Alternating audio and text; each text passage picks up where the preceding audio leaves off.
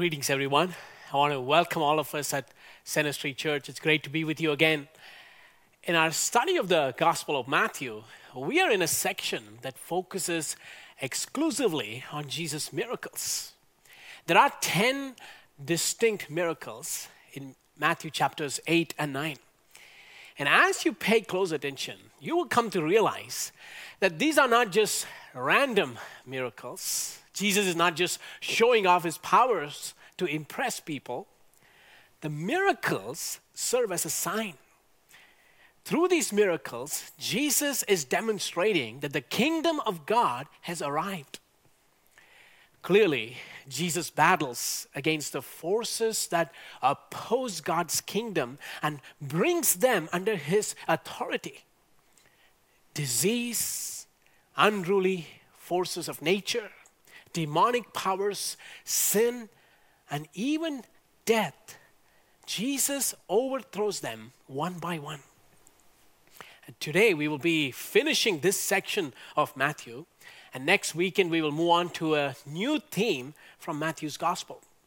And I also want you to know that towards the end of this message, I'll be leading you in the celebration of the Lord's Supper. So have a piece of bread and juice ready so you can participate in this worship experience. All through the series, we've been hearing about the coming of God's kingdom. Yet here is a dilemma that confounds all of us. If these opposing forces are defeated, shouldn't they just give up the fight and surrender?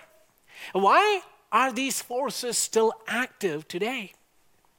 Our world continues to face the onslaught of disease, natural disasters, demonic forces. Sin continues to abound, and the last time I checked, the death rate hasn't changed. So you may wonder, how has Jesus conquered these forces? If they are still active, how can we reconcile this with Christ's victory? The response to this question takes us back to what I referred to at the beginning of this series, the already and not yet dimensions of God's kingdom. And there is a sense that the kingdom has already arrived through the coming of Jesus Christ. And at the same time, here is the paradox. We wait for the full consummation of God's kingdom. See, we live in this tension between the already and the not yet. But keep in mind, Christ's authority over these enemies assures us that they have been defeated in principle, and we will see the full effects of this victory when Jesus returns. Today, I'm going to talk to you about another rival that all of us have in common. An enemy that brings despair and doom like nothing else. It reminds us that our life here on earth is temporary. We all have come under its sentence. We all are terminal cases. And our common enemy is death. You are going to die. Now let that sink in for a moment. You are going to die. The sun will rise one day and the birds will be chirping and you will not be there to see it. Now that can be a distressing thought.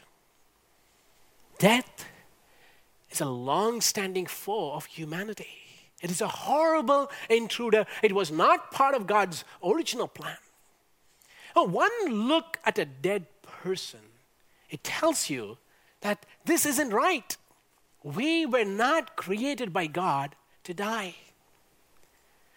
Now, all week long, I've been pondering over this subject of death. Many of you know Nabil Qureshi, who came to faith in Christ from a Muslim background and went on to become a powerful Christian apologist. He passed away from cancer just over 3 years ago. And Nabil and I were born the same year. And both of us heard the gospel also the same year in 2001. It took me only a few months to become a Christian. It took him a few years. It feels not long ago. when I drove Nabil around Calgary in my minivan, we had dinner at the food court in Chinook Mall. And I spent the weekend with him as he ministered here in our services at Center Street Church. And just like a flash of lightning, his life came to an end. And then this week you heard another giant of the faith, Ravi Zacharias, went home to be with the Lord. Now, I had the privilege of meeting Ravi a number of years ago in India. And he is one of those heroes of faith that I have looked up to all these years. And he deeply influenced me, especially in the formative stages of my ministry. Now he is no more. And this issue is closer to home, as I have been walking with my wife who lost 3 loved ones in just within a space of 2 years. And I have seen her go through the varying stages of grief. Death inflicts loss. And that is why death is an enemy, not a friend, not a comrade, but clearly death is an adversary. The good news I want to share with us today is Jesus has already exercised his decisive authority over death. The enemy has been comprehensively defeated. Yes, death is still present in our midst, but the sting of death has been removed. Death no longer reigns. Jesus does. Now we're going to look at a text from Matthew chapter 9, verses 18 to 26. So I'm going to ask you to stand wherever you are as we honor the reading of God's word. And while he was saying this, a synagogue leader came and knelt before him and said, "My daughter has just died, but come and put your hand on her and she will live." Jesus got up and went with him, and so did his disciples. Just then, a woman who had been subject to bleeding for 12 years came up behind him and touched the edge of his cloak. She said to herself, "If I only touch his cloak, I will be healed." Jesus turned and saw her. "Take heart, daughter," he said. "Your faith has healed you." And the woman was healed at that moment. When Jesus entered the synagogue leader's house, and saw the noisy crowd and people playing pipes, he said, "Go away, the girl is not dead but asleep." But they laughed at him. After the crowd had been put outside, he went in and took the girl by the hand, and she got up. News of this spread through all that region. Let's pray. Lord, we quieten our hearts today to hear from you. For we know we all are confronted by this enemy called death. And we pray today, as we hear the truth of your word, that we will be set free from the fear of death, that our hope in you will be renewed, and you would draw us into a deeper walk with you.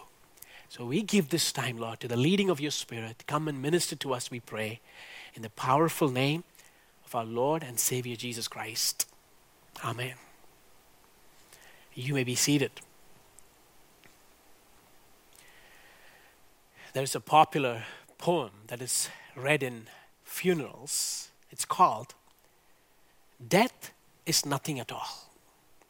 The poem presents the narrator as dead, and through this poem, the dead person is speaking to those who are dearly missing him. And this is how the poem starts.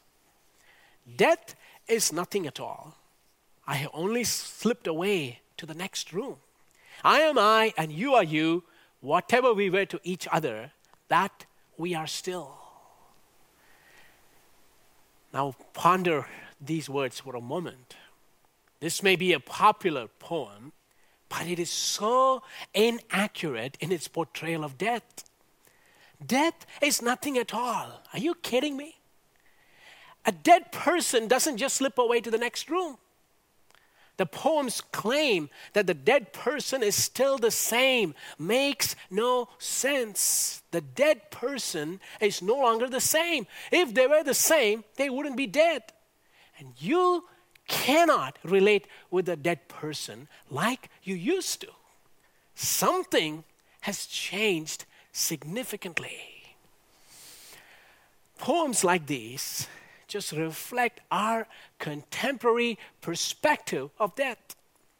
We downplay it, ignore it, soften it, and even though we know that we are not exempt, we wear these blindfolds and not think about it. It doesn't matter whether we put it off our minds, ignore it altogether, or focus our thoughts on something else.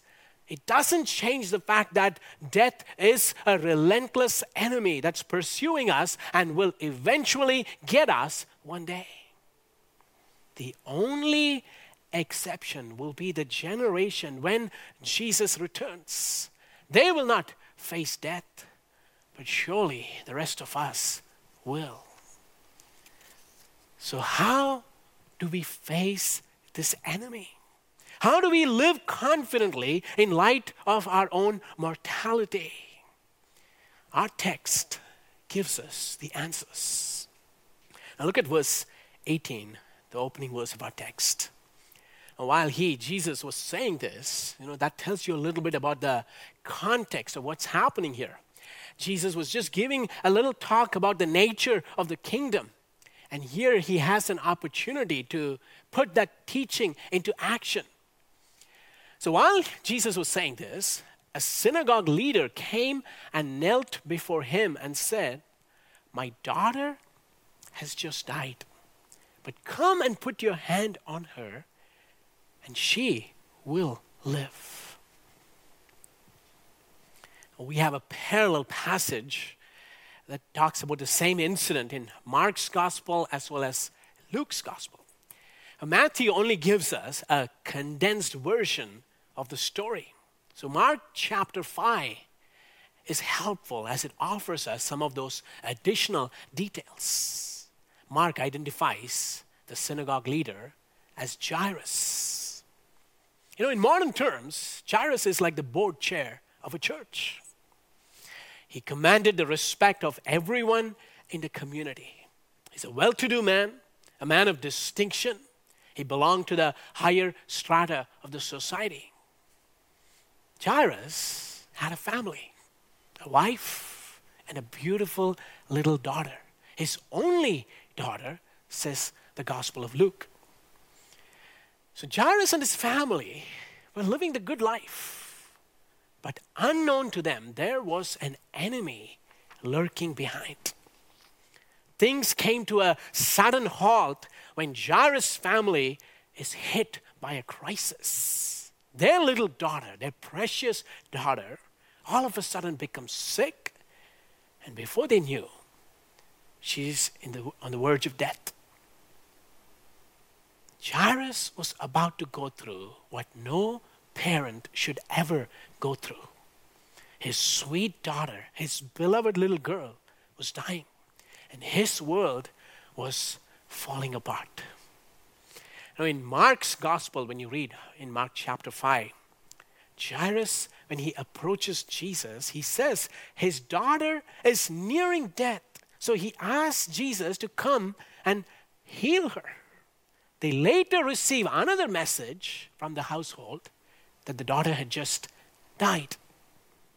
Now in this condensed version of the story, Matthew eliminates some of those details and presents the daughter as dead. In this desperate situation, faced with a dire need, Jairus comes to Jesus on his knees and begs him for a miracle. Remember, Jairus was an influential man, but he forgets about his status and ego and goes down on his knees in public, which is very unusual in that culture. The situation was critical, and Jairus desperately needed help. Now, Jesus responds to the request and walks with Jairus towards his house. Now, at this point in the story, when the readers are wondering what is going to happen next, all of a sudden, there is an interruption. Look at verses 20 and 21. Just then, a woman who had been subject to bleeding for 12 years came up behind him and touched the edge of his cloak.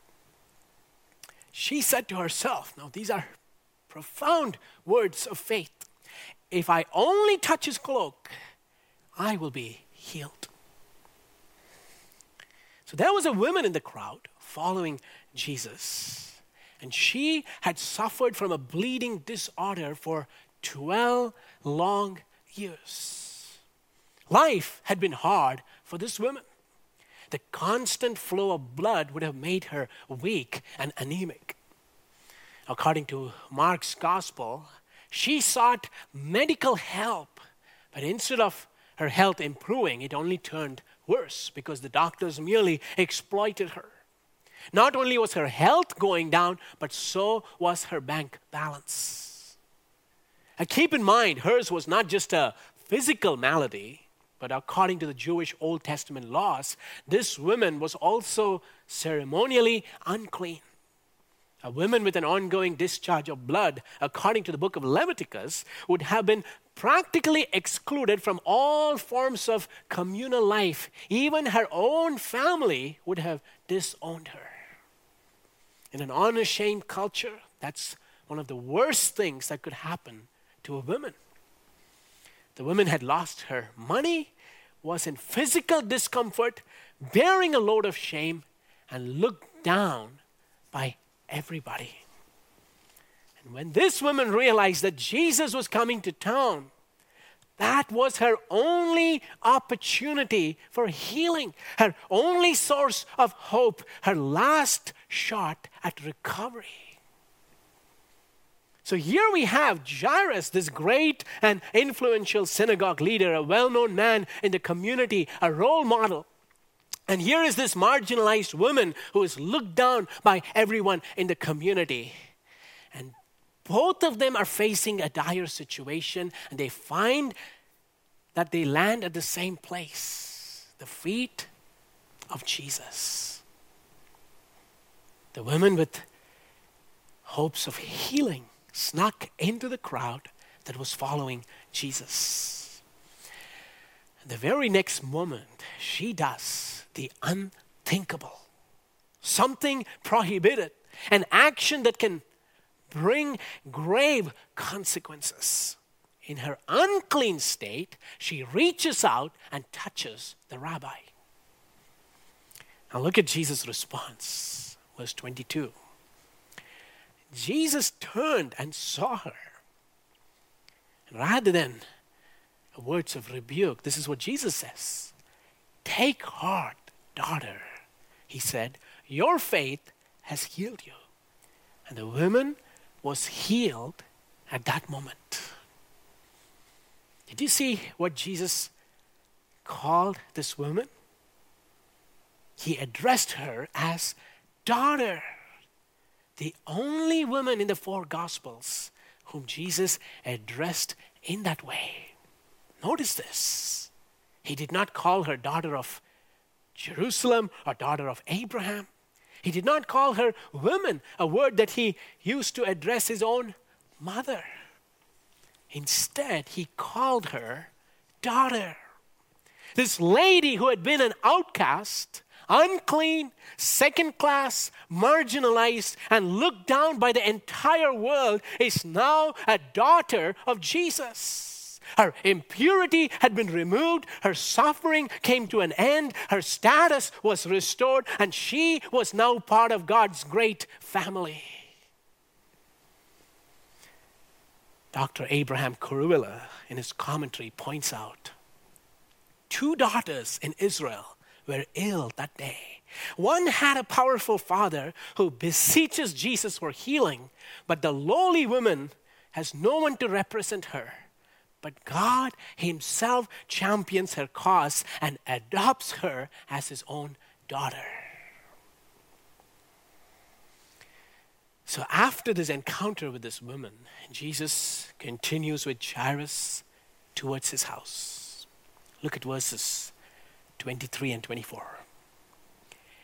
When Jesus entered the synagogue leader's house and saw the noisy crowd and people playing pipes, he said, "Go away, the girl is not dead, but asleep." But they laughed at him. So as Jesus and his disciples arrive at Jairus' house, they see professional mourners wailing. Funerals were noisy in that culture. It is true today in so many other parts of the world.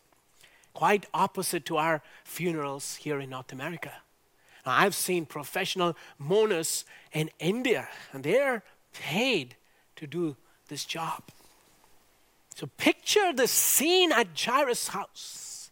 There was loud weeping and crying and wailing. And Jesus looks at those people who are crying and he says to them, "The little girl is sleeping." Well, the truth is she was dead. Not appeared to be dead, not in a state of coma. She was dead, and everyone in the house knew about that. But from Jesus' point of view, it was mere sleep, because soon he was going to wake her up. The mourners did not exercise faith. So they mocked at the words of Jesus. They laughed. And Jesus ordered them to leave. And the word used there is cast out. It's the same word used of Jesus driving out demons. So this is strong language. Jesus says to them, "Go away, get out of here." And look at what happens next. Verse 25. Now this is Matthew's version. After the crowd had been put outside, he went in and took the girl by the hand, and she got up. Now look at what Mark has to say in Mark chapter 5, verse 41. He took her by the hand and said to her, "Talitha cum," which means, "Little girl, I say to you, get up." Notice here, Jesus takes her by the hand. Jesus' love and tenderness are on full display. But Jesus, as we know, we found through these miracles, has authority to just speak and make things happen. All he had to do was to just speak from far, and Jairus' daughter would wake up. It would have accomplished the same results. But Jesus adds that personal touch. The one who created the world, the one who brought the galaxies into existence, this great God who holds the entire universe in his palm, takes this little girl by her hand. And Jesus spoke to the dead body of a 12-year-old words of life. Talitha cum. These words are in Aramaic, the language that Jesus spoke. Interestingly, even though the New Testament is written in Greek, these two words are quoted in Aramaic because it made a significant impact on those who heard it. So they left it as it is rather than translating it. And Pastor Tim Keller shares a fascinating insight here. Talitha is a pet name. It literally means little lamb, an endearing term a mother would use to address her daughter. It's similar to the word honey. Cum means wake up, arise. Talitha cum is the word a parent would use to wake up their children in the morning. Honey, it's time to get up. Jesus is staring at death. This is the greatest enemy of humanity. For death always has the last laugh. So Jesus is taking on a ginormous enemy here. And he's not sweating bullets. He's not rolling his sleeves for a battle. He's not nervous. There are no signs of panic. Jesus gently takes her hand and wakes her up like from a good night's sleep. And the dead girl stood up and came back to life.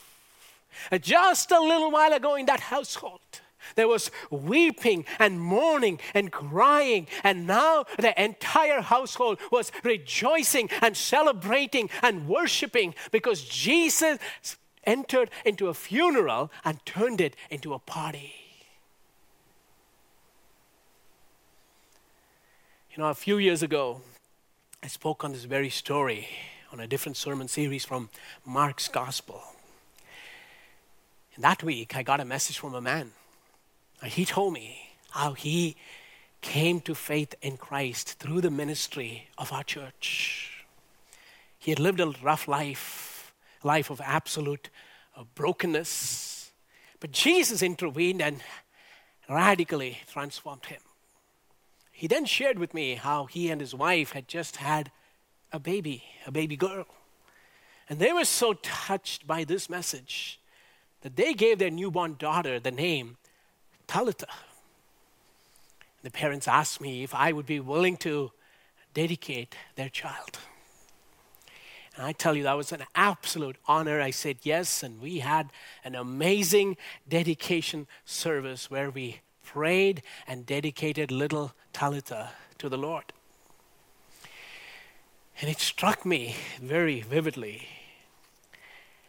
Rather than being raised in an environment of brokenness and strife, Talitha is now raised in a Christian home, surrounded by Christian community, discipled in the ways of Jesus. That is the transforming power of the gospel of Christ. Now, how does this story of Jairus and his daughter apply to us today? A child that loses the hand of the parent in a crowded place will panic. It is an absolutely frightening experience for a little child. However, as long as the child feels the touch of the parent, they know they are safe, whether it is crowded or they're walking in the dark. Even if the setting is unfamiliar, the familiar touch of the parent soothes their nerves. See, death is inevitable. But this is what we know and believe as Christians. When we walk through the valley of the shadow of death, we are not alone. Jesus is holding our hands. And as frightening as this may seem, because we feel his touch, we know that we are safe and everything will be okay. The one who you trusted will not leave you at the time you need him the most. He will walk with you as you make this transition from earth into eternity. And consequently, death is not something we are afraid of. There's the fear of death all around us today. The number of deaths caused by COVID-19 globally is nearing 350,000. But as a follower of Jesus Christ, we can display this remarkable confidence in the face of death, because death doesn't have the final say. The raising of Jairus' daughter is a preview. It was a pointer to Jesus' own resurrection. For he conquered the grave and defeated death hands down. And not just that, he paved the way for all who trust in him to be resurrected back to life. Death still strikes. It is still an enemy, but it's a defeated enemy. Death doesn't have the final laugh. The great declaration of the Christian faith is, because Jesus lives, we shall live also. The resurrection of Jesus serves as a climax. It is the ultimate sign of victory over all the forces that oppose God. Going back to the question that I raised in the beginning of this message, how do we reconcile Christ's victory with the fact that these opposing forces are still active today? And my response is the resurrection of Christ. Christ's resurrection is the ultimate evidence of the dawn of a new kingdom. It is God's pledge that the rest of creation will undergo a transformation like Jesus. That this mortal body of ours will be replaced with a body like Christ that will never perish. That is the culmination of our hope.